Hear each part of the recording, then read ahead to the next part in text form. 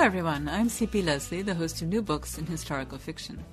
Today I'm interviewing Ronald Yates, the author of Finding Billy Battles, The Improbable Journeys of Billy Battles, and the forthcoming third book in the Battles trilogy, as well as several nonfiction books. William Fitzroy Raglan Battles is, when we first meet him, a centenarian in the Wadsworth Old Soldiers' Home.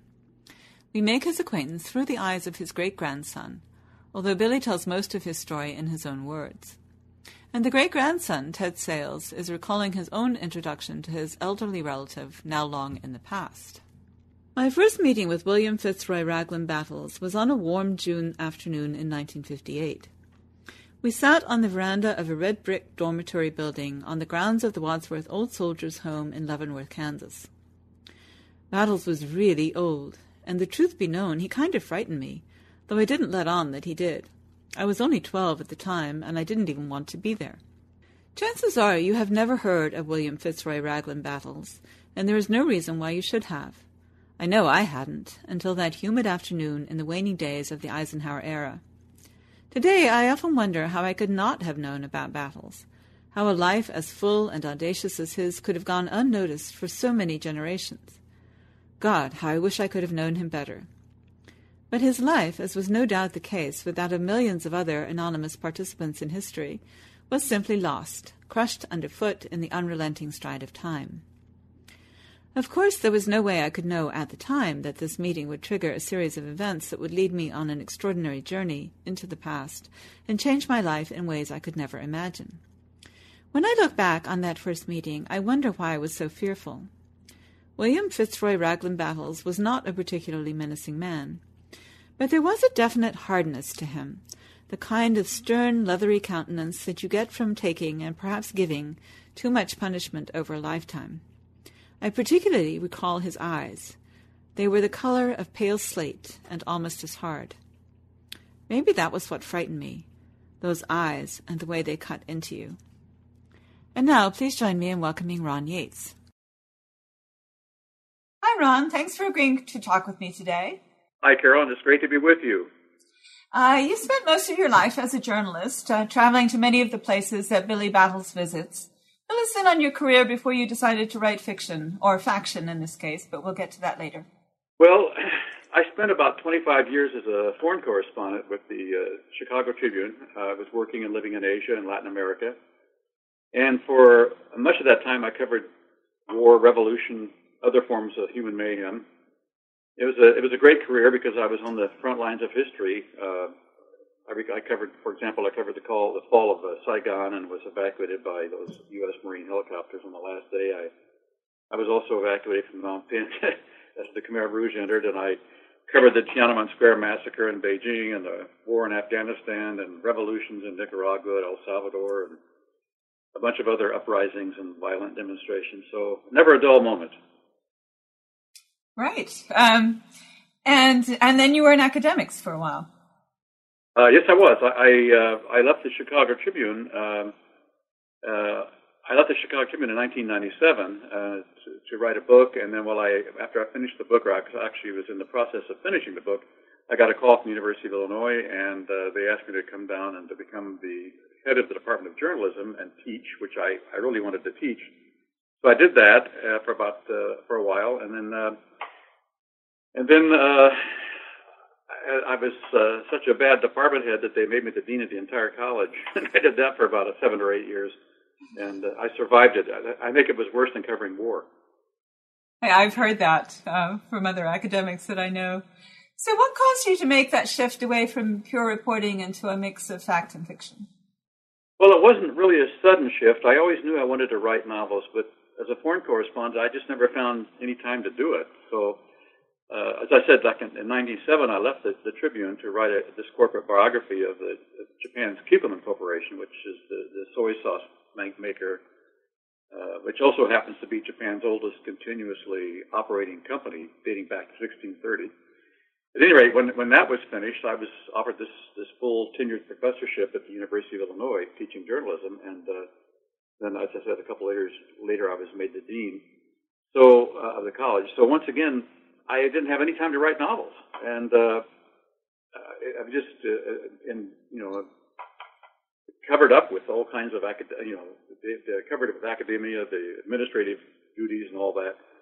Finally, in 2010, I left the university and I moved to California, and a couple of years later, then I was able to begin my novel writing career. And did you start with the Billy Battles novels? Was that the story you'd always wanted to tell? Yeah, that was the first. I had this on my mind for a long, long time. How I might, be able to blend the things I did as a foreign correspondent with my upbringing in Kansas. So that's kind of where I had this idea. Actually, Carolyn, it goes all the way back to when I was in college. I was an intern at the Kansas City Star, and one of my assignments was to go out to the Wadsworth Old Soldiers Home, which is now something else. It's the Eisenhower, Veterans Medical Center. So I interviewed this guy who was 98 years old, and he was a Spanish-American War veteran, and I sat on the front porch of one of these Romanesque buildings talking to him, and that stuck in my mind the rest of my life. I thought, I'd like to be able to create a book around this man, and that's kind of where it all began.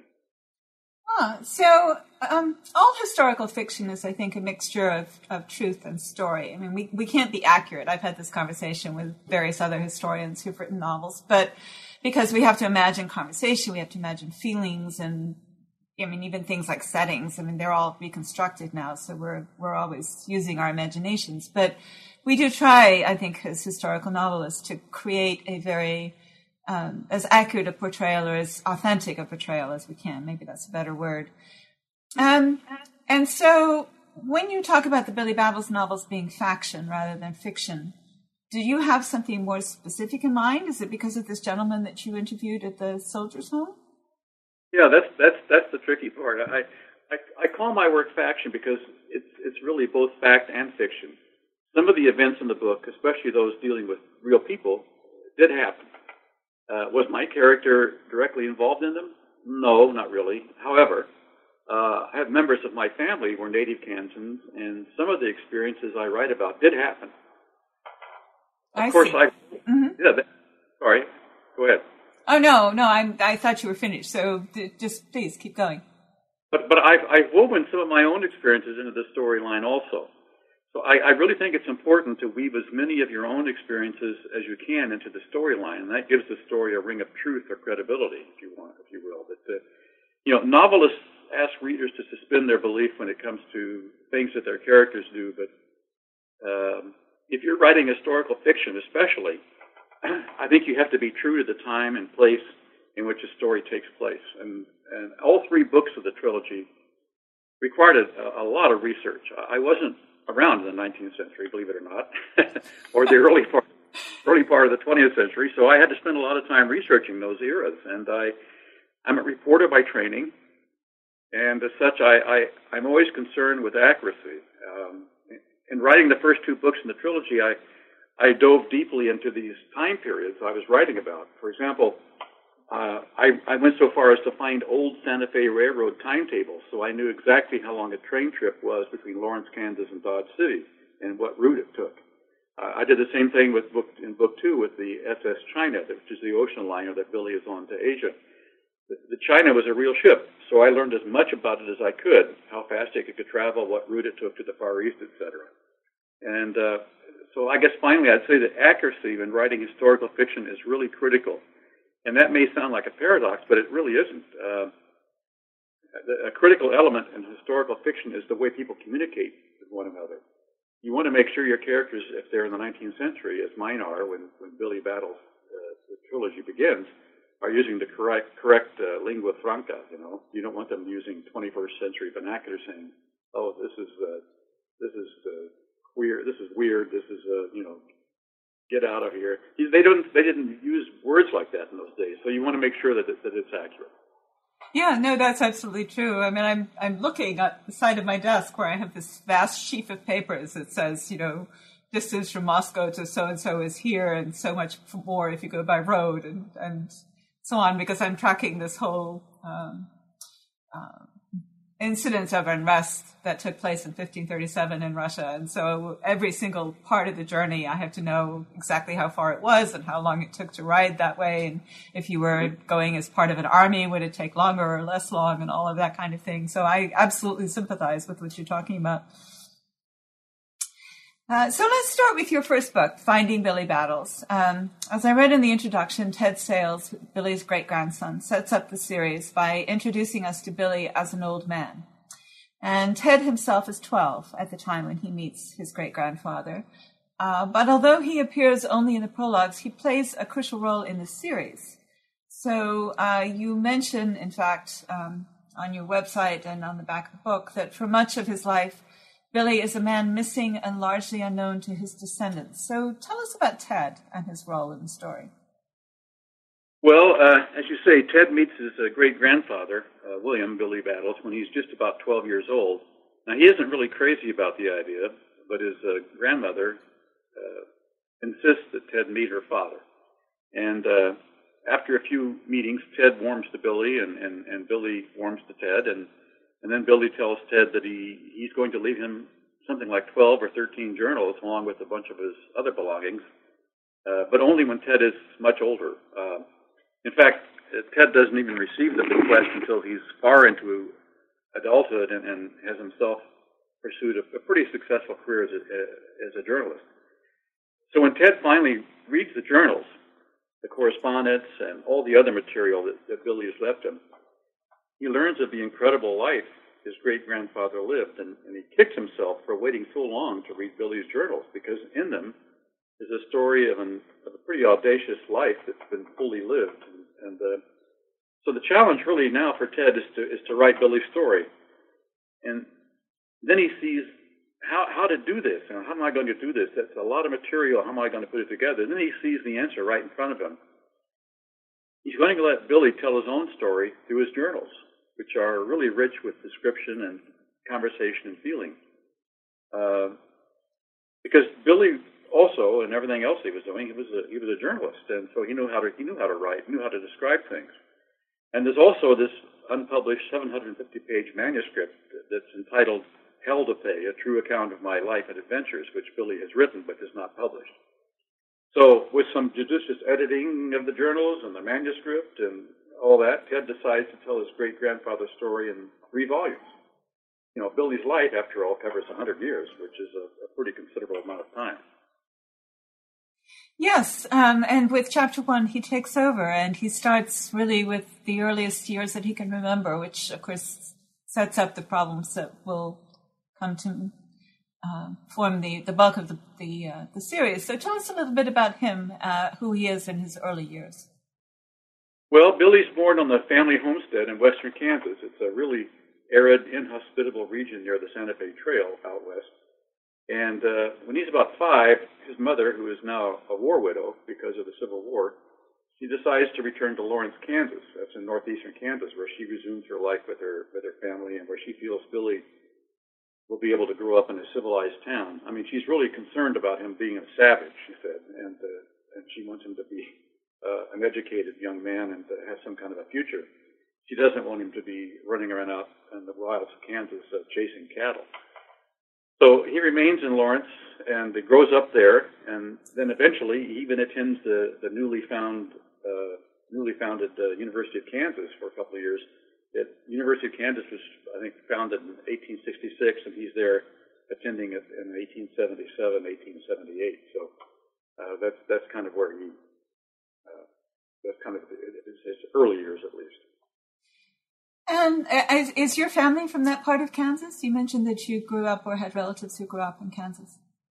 Yes, I grew up in northeastern Kansas in Brown County, and that's not too far from Lawrence, and then I have other relatives out west, so we're scattered all over the Kansas terrain. So as you mentioned, Billy does go to the university for a couple of years, mostly because his mother really wants him to. But even while he's there, he actually starts moving into newspapers. He's working for the local newspaper, and he meets a man named Horace Hoss, who was the editor of the paper. And then takes a stance in Billy's career that leads him away from the University of Kansas. Can you tell us about that part of the story? Yeah. Well, I mean, see, I guess to look at this from where he is in Lawrence. I mean, when he actually leaves the university and to go to work for Horace Halls at the in the Dodge City Union, I think. Yes, that's what I'm asking about. Right. Well, yeah, he takes this job because he wants to. I think he just wants to get away. He wants to do something different. He doesn't want to be. He's not interested in going to school the rest of his life, which he kind of feels he's doing at that point. He wants to live his life. He wants to have some adventure. He's growing up at a time when things are happening all around him. For example, in 1876, you had Custer being defeated by the Sioux and Cheyenne nations up in the Battle of the Little Bighorn. This was a major event in American history, and he was, the 7th Cavalry was actually based in Fort Riley, Kansas, just west of him. So these are all things. He just wants to have some adventures, and he wants to get away from the academic life. Which is a pretty common thing when you're 20 years old. Yes, and he wasn't even 20, he's only 19, I think, at the time. So he becomes a journalist, as you mentioned, and you were a journalist. I know you mentioned that you did a lot of research for the books in terms of where people would be and all of that kind of thing. Did you also have to research the history of journalism? It's not quite now what it was then, surely. Oh, yeah, it's a lot different. I taught a class in the history of journalism at the University of Illinois, and I focused mainly on foreign correspondence. So I had a lot of information about the way journalism was practiced in the late 19th and early 20th centuries. And, newspapers in those days were absolutely critical to a community. And just about every town in Kansas had at least one, and sometimes 2 or 3 of them. And there are a lot of books out there about frontier journalism and how it was practiced. And one of my favorites was this book called Red Blood and Black Ink, Journalism in the Old West. It was written by David Derry, who was the head of the journalism department down at the University of Oklahoma. So that was kind of, so I had to do some research on that. What kind of printing presses were used? How were they set up? How were newspapers printed? What kind of ink did they use? How did they do typesetting? There were no lining type machines back then. You used what they call a California job case, and you had to pull the individual pieces of, print out and put them into a stick, and then you had to put the stick into a form, and the form you had to then put into the printing process, and it was not easy. It was a very complicated and very difficult process. So that's the technological difference, and of course the newspapers. I mean, it's astonishing how. I mean, even when I was young, there were many, many more newspapers, print newspapers, than there are now. And so we really are in an era of shift. I guess it's an area of shift as well. But era of shift in journalism is what I was going with. Absolutely, and don't forget, back in those days, reporters, newspaper people weren't.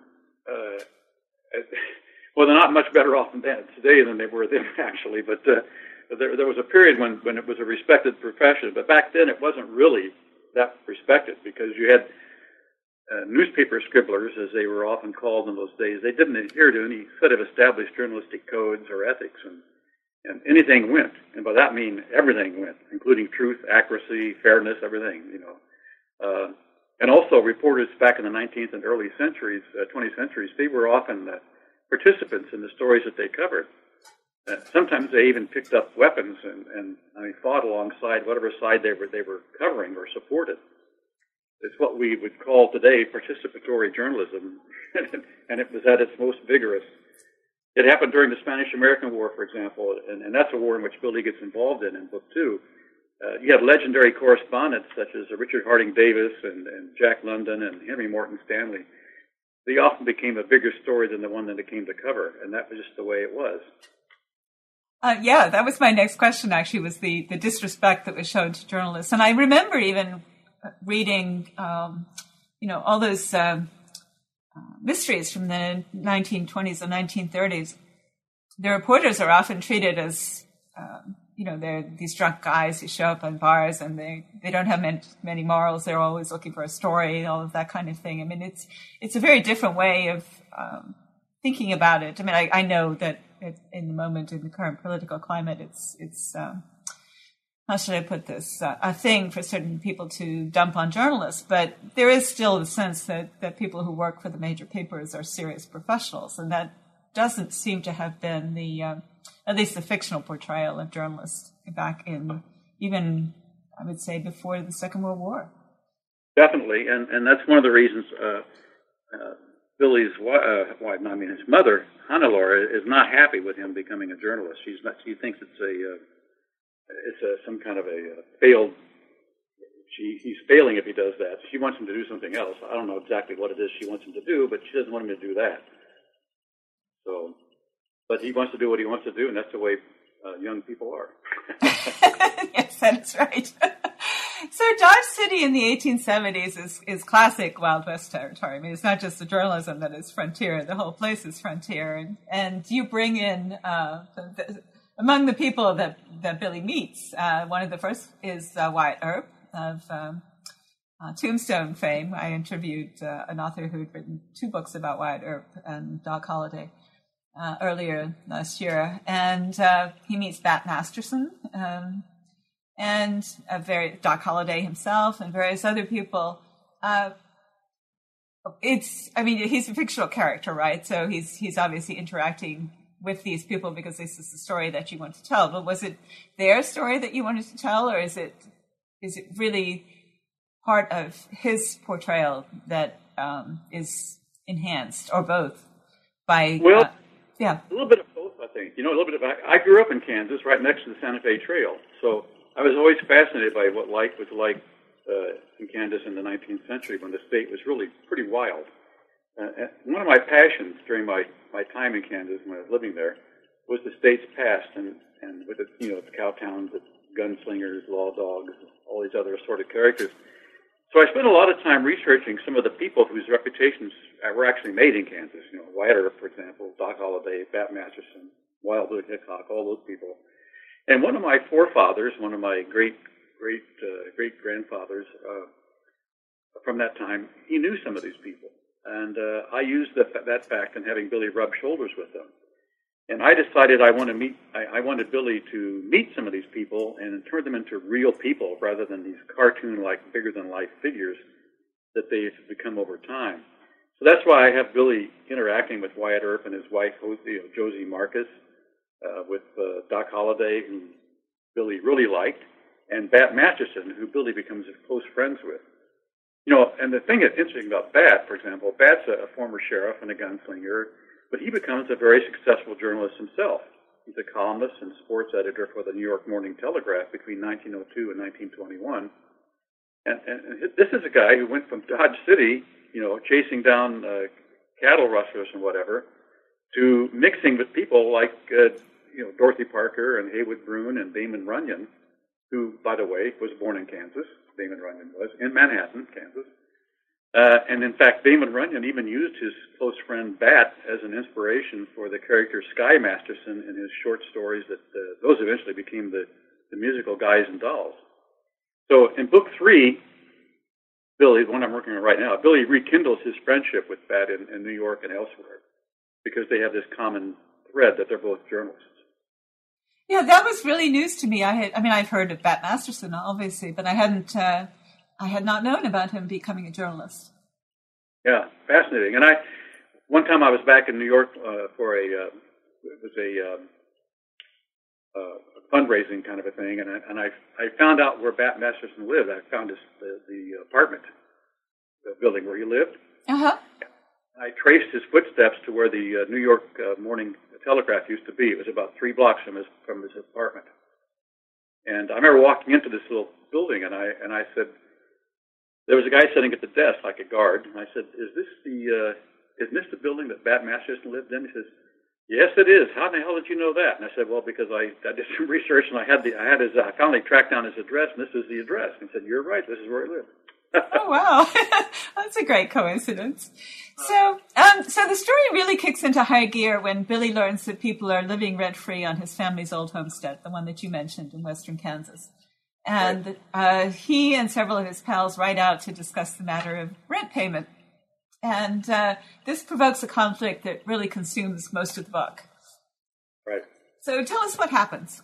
Yeah, it's probably the seminal event in Billy's life. He's just about 18, 19 years old, and he travels from Dodge City to the family homestead with a couple of friends from actually Mr. Hawes and Ben Minot, who was a typesetter from the newspaper, because he really wants to. His mother asks him to actually see about selling the property, right? So when he gets there, he's confronted by the Bledsoe clan of outlaws who've been using the place as headquarters and a hideout. Not uncommon in those days if the place was abandoned. A shootout ensues, and Billy inadvertently kills the matriarch of the Bledsoe clan when she steps into the line of fire between the Bledsoes and Billy and the two men with him. And it's a killing of Sarah Bledsoe, as mean and nasty as she was, haunts Billy for the rest of his life, and it also sets him, and it gives him a lot of problems because the Bledsoes don't let loose of this. Right. So at this point, he needs to get out of Dodge, as they say. And he goes to Denver, and from Denver, his editor sends him to report on the boom towns created by gold rushes and silver mining. And so he's traveling around Colorado and Arizona and ends up in Tombstone and goes all kinds of places. But he also meets a girl whose father, like Billy's own mother, frankly, isn't too thrilled at the prospect of his daughter marrying a reporter. Exactly. So we're fairly far into this book now, so you don't need to give us too many plot points unless you're comfortable sharing them, of course. But do tell us about the area of Colorado at the time and the areas that Billy visits and what ideas you were exploring by sending Billy into all these places. Okay. Well, Billy has to get out of, as you say, get out of Dodge, so he heads for Denver because he has an opportunity there. And Billy's mother's not too happy about any of what's happening to Billy. But in fact, Denver is essentially the beginning of a new life for him. He gets a job on the Denver Union, he falls in love with the girl, and then goes on an assignment to write a series of reports on the West's most famous or infamous boomtowns. Unlike the cow towns of Kansas, the boomtowns of the West were mining towns, mostly Leadville, Central City, Cripple Creek in Colorado, and Virginia City, Nevada, Tombstone, Arizona. Then by exposing Billy to these places, he not only reconnects with people like the Earp brothers and Doc Holliday, he becomes a seasoned reporter. And the reason, actually, for sending Billy on this extended assignment was to separate him from Mally, the girl that he loves. It was a surreptitious agreement between Mally's father and the editor of the paper that Billy works for. They figured getting him away from her and separating him would douse the flame of love. But it didn't work. It never does. Keeping young people who love each other apart is always a losing strategy for parents, and they should know that, but they didn't. They never do. No. So tell us just a little bit about Mally as a character, because she's a very determined young lady. She's really, I have liked Mally a lot, and it was, I don't want to explain everything that happens to her, but Mally, at the time, is really the perfect person for Billy. She's bright, she's got a great sense of humor, she's quite beautiful, very pretty. She's also a very strong woman who provides a sometimes impetuous Billy with a safe harbor. She keeps him focused, and it's through her that he learns the value of having a strong family, I think, because he didn't have one. He had his mother, which was a strong woman, but he didn't have this family life. And Mally's mother and father eventually grow to like Billy, and they accept him as a son-in-law. And also, Billy's mother loves Mally because she sees herself in her. Yeah, I do think that they're a very good couple. And I think we should probably leave the first book there and now move on to the second one so that we don't give too much away. Since it's a trilogy, I think, and since we know from the beginning that Billy lives to be 100, I think it's probably not a spoiler to let it be known that he survives into the second book. Otherwise, they wouldn't be Improbable Journeys of Billy Battles. They'd have to be Improbable Journeys of somebody else. Right. So whereas you said book one on the U.S. frontier, here Billy becomes a world traveler. In particular, he sets off for Vietnam, which was then called Nam Kỳ by the people who lived there, and Indochine, or Indochina, by everybody else. So tell us why he goes there. Who is he going to meet? Well, Billy leaves Denver for the Far East in 1894. It's a few months after Mally's death because he just can't cope with her loss. And in book one, readers meet Signore Antonio de Franco, who's an Italian emigre in exile. And they also meet Yang von Ba, also in exile from French Indochina, who happened to be working as a cook at a New Mexico ranch. And so anyway, both are now living in Nam Kỳ, which is French Indochina. And Billy decides he wants to find them. There's really no logic to this move, but at the time, Billy is just not thinking logically. He's an emotional wreck, and not only because he's lost his beloved Mally, but because he's abandoned his 4-year-old daughter, leaving her in the care of his mother and Mally's parents. So my objective in book one was to chronicle the first 30 years or so of Billy's life and to show the events and tragedies that shaped his life. So when book two begins, Billy has endured probably more tragedy and heartbreak than most people encounter in a lifetime. And also, another reason is, the 1890s were a time of great invention in America. The country was really beginning to enter the world of political, the world political and economic stage. In 1898, the so-called American Empire was created.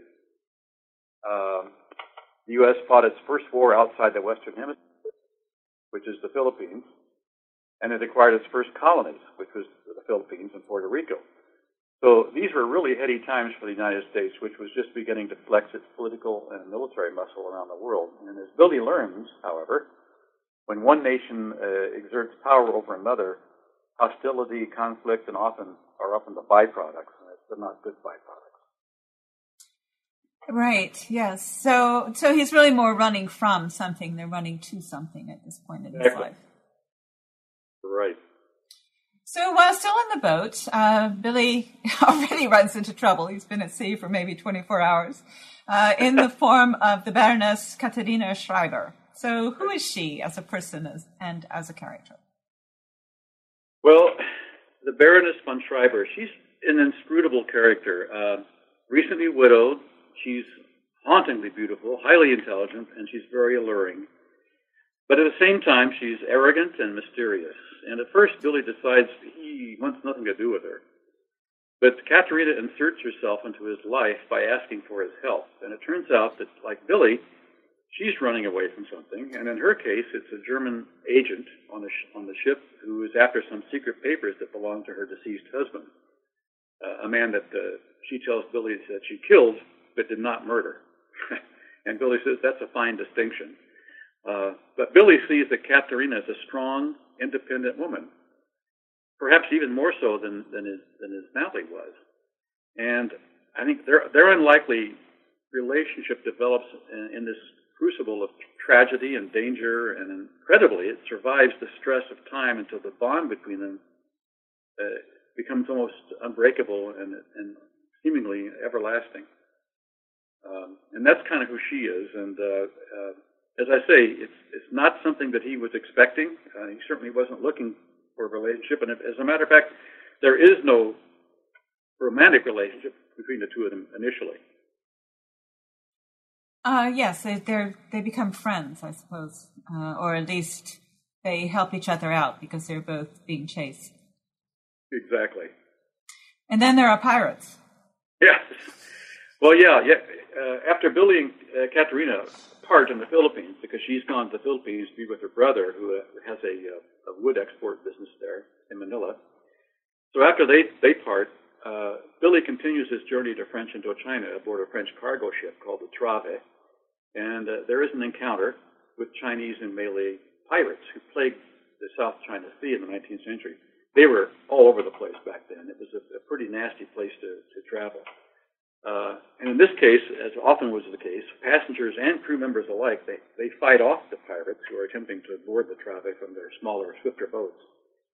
And it's while aboard the Trave, that Billy meets some people, including a Vietnamese doctor, who will eventually help him track down DeFranco and Ba in Saigon. So despite all of these obstacles, Billy does get to Saigon.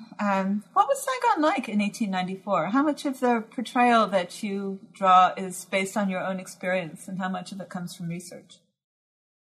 Well, I lived in Saigon in 1974 and 1975 as I covered the end of the war for the Chicago Tribune. And at that time, Saigon hadn't really changed much from the city that Billy visits in 1894. In fact, we both lived in the same hotel, the Continental Palace, which was built in 1881, and which was is actually still standing in Lam Sam Square. It's a physical symbol of the French colonial era, and I lived in it for months, and so does Billy. And also, one of the main streets in Saigon, the Rue Katana of 1894, which was renamed Tudo Street when I was there, that was there still and hadn't changed much. And Saigon in 1894 was a much more languid kind of a place. It was filled with these slow-moving, what they call poos, which are the French name for rickshaws, and also something called Malabar taxi carriages, which were pulled by donkeys and horses. And then you have all these French people, men and women dressed in white linen, strolling the streets, covered with trees. And all these places in Saigon are replete with French cafes and bars. And in contrast, as I say in the book, you have the native men and women wore what looked like black pajamas, and many supported white. And, they sported these white and cream-colored chemise tops, and some covered their heads with white handkerchiefs, and others wore conical straw hats secured with chin straps, and they squatted on their haunches in animated conversation. And many of the older women smiled. Their lips and teeth were dark crimson from betel nut, and that's kind of the city that Billy sees. Yeah, and as you mentioned, he does track down his old friend, Signore DeFranco, who turns out to have married a Vietnamese woman and to be living quite comfortably in Saigon. But his other old friend, Ba, is not doing so well. No. Signore DeFranco, he owns several black pepper plantations in Nam Quay, which is what we all call, say, Vietnam today. DeFranco calls black pepper the king of spices, and it really was. For more than 4,000 years in Asia, it was so valuable that it was even used as currency in some parts of India and Southeast Asia, where it really originated. But in the 19th century, French Indochina, Indochina was the world's number one exporter of black pepper. And, of course, this is before the advent of the rubber plantations, which the French eventually had all over Saigon, all over Vietnam, South Vietnam especially. So DeFranco is quite wealthy. He's married, and as you said, to this much younger and very lovely Vietnamese woman. And he's ecstatic to meet Billy after almost 15 years. Ba, on the other hand, is involved in the uprising against the French, and he's now a leader in the guerrilla movement. And Billy meets him, spends some time with him, and learns how oppressive life is for the Vietnamese under French rule. And at one point, Ba is wounded, and Billy comes to his aid with Dr. Son, and that's the Vietnamese man that he meets on the Trave, the ship going from the Philippines to Vietnam. So between Ba, the revolutionary, and DeFranco, the symbol of French subjugation, Billy has to traverse this very diplomatic kind of tightrope between the two people that he really likes, and it's not easy for him. So eventually he does go back to the United States, and we're now about a third of the way through the second novel, so I don't want to give too much away, but it's obvious that his journey is far from over. So you mentioned that he goes to the Spanish-American War at one point. Are there other things that you would like listeners to know about the second book and things that happened to Billy during this, I guess this is, I don't know if it's a whole 30-year period of his life, but the second period of his life? Well, as you say, he after he's involved with the Spanish-American War, he goes back to the States after his time in Nam Quay, in Vietnam, and at this point, because there's about a year where they're not together, because Katerina goes to Germany. She's having to deal with some issues she has in Germany with the German authorities, and also with the family of her late husband. She wants to cut herself completely off from that family, the von Schreiber family, and she's willing to give up her inheritance in order to do that. And that's what she does. So there's about a year where they're not together. But when he gets back to the United States, Billy and Katerina they get together for good, kind of. They're not married, but whatever travels they're taking, they begin to take together, but still they have all these issues. That their past seems to dog them wherever they are, and they like a lot of us learn that you can't put the past behind you, but you can put the past behind you, but you can never really escape it. So it follows you the rest of your life, and that's kind of where they are at this point. And that's where we are. So what would you like readers to take away from the Billy Battles novels? Well, I don't know. I don't think there's any profound message hidden deep in the trilogy. I guess what I want readers to finish each book, I'd like to have them finish each book in the trilogy feeling that they were transported back to another time and that they were immersed in a story well told. I guess I hope readers will see the world as it once was through the eyes of my characters. I want them to understand that people who lived in the past had the same motivations, aspirations, and problems that people have today. I mean, the technology, the lifestyle values, the morals, they were different. But the forces that motivate human behavior, greed, envy, passion, hate, love, they've remained the same. And finally, if there is something resembling a message for readers, I guess it's this. Running away from one's problems is not a winning strategy in life. That sounds like a good message. That's something we all need to learn. I think it's probably like separating young people in love. It doesn't work so well until you've done it and then you learn. But it is definitely a good message. Isn't it amazing how long it takes us to learn those lessons, though? Isn't it? Even when people tell us, it doesn't seem to. It takes a long time for it to stick, I think. Right. So it's hard to imagine what's left for book 3, although Billy does live a very long life, and so I guess he's got many years ahead of him. So you're still working on the third book, right? How far along are you, and when do you expect to bring it out? I'm working on book 3. I'm about halfway finished with it, and my plan is to have it finished by early summer this year. Probably, I'm hoping in June. And in book 3, you say, what's left? Well, in book 3, lots of stuff happens. For one thing, Billy vanishes for several years, and nobody knows, neither his friends or his family, know where he is or what happened to him or why he disappeared. And I'm in the process of explaining all that now. I'm putting it into the book. But it's a momentous time in Billy's life, and to find out what happens to him, readers are just going to have to pick up that book 3. And the working title of it is right now, the working title is The Lost Years of Billy Battles, or Billy Battles, The Lost Years. I'm not quite sure which I'm going to use. Okay, but people can search for Billy Battles and Lost Years, and it will probably come up, or at least they can search for your name, and then it will certainly pop up when it's out. It'll be, because when I get the third book done, it'll be on Amazon as a set, a set of trilogy, setting in a what they call a book set, I guess. So I want to have all 3 of them available. Great. And have you thought beyond Billy Battles? Do you have other fiction or faction projects in mind? I do. When I finish book 3 of my trilogy, I'm moving on to an authorized biography of Iva Toguri, also known as Tokyo Rose. She was an American woman who was falsely convicted of treason based on perjured testimony back in 1949 at her trial. When I was working as the Chicago Tribune's bureau chief in Tokyo, I wrote a series of stories in which the 2 Japanese-American men whose testimony convicted her confessed to me that they lied at her trial. So I wrote the stories, and they were published worldwide in 1977. And in 1977, as his last official act in office, President Ford pardoned Iva based on that reporting on my stories. So it's one of my favorite stories because it demonstrates not only the power of the press, but that journalism really has a critical role to play in providing a voice for the voiceless and in righting wrongs, no matter how long ago in the past, something may have happened.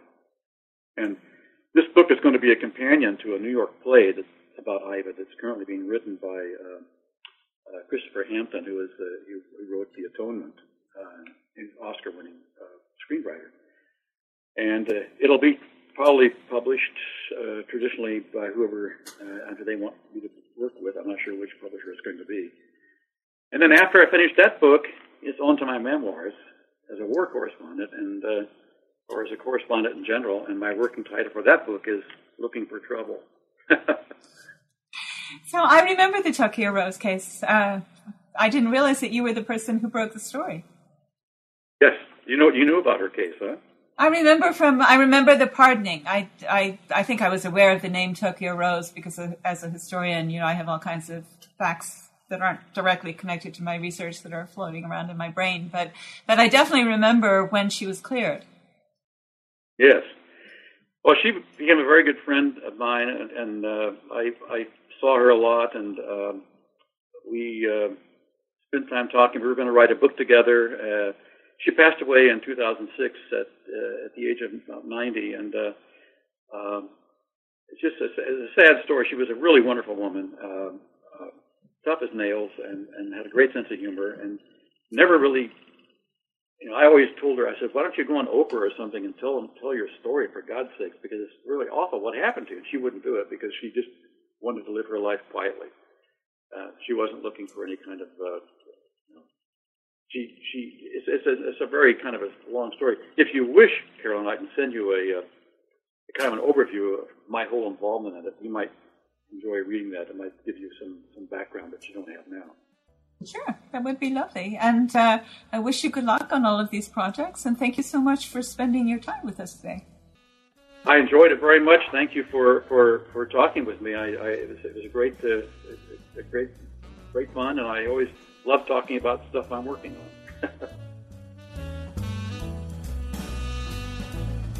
And thank you for listening to our podcast.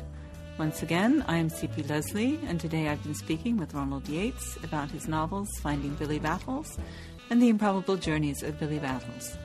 You can find out more about him at www.ronaldyatesbooks, all one word, .com. Like us on Facebook, search for NB Historical Fiction, and follow us on Twitter at New Books Histfic. If you do, you'll see each time we post a new interview.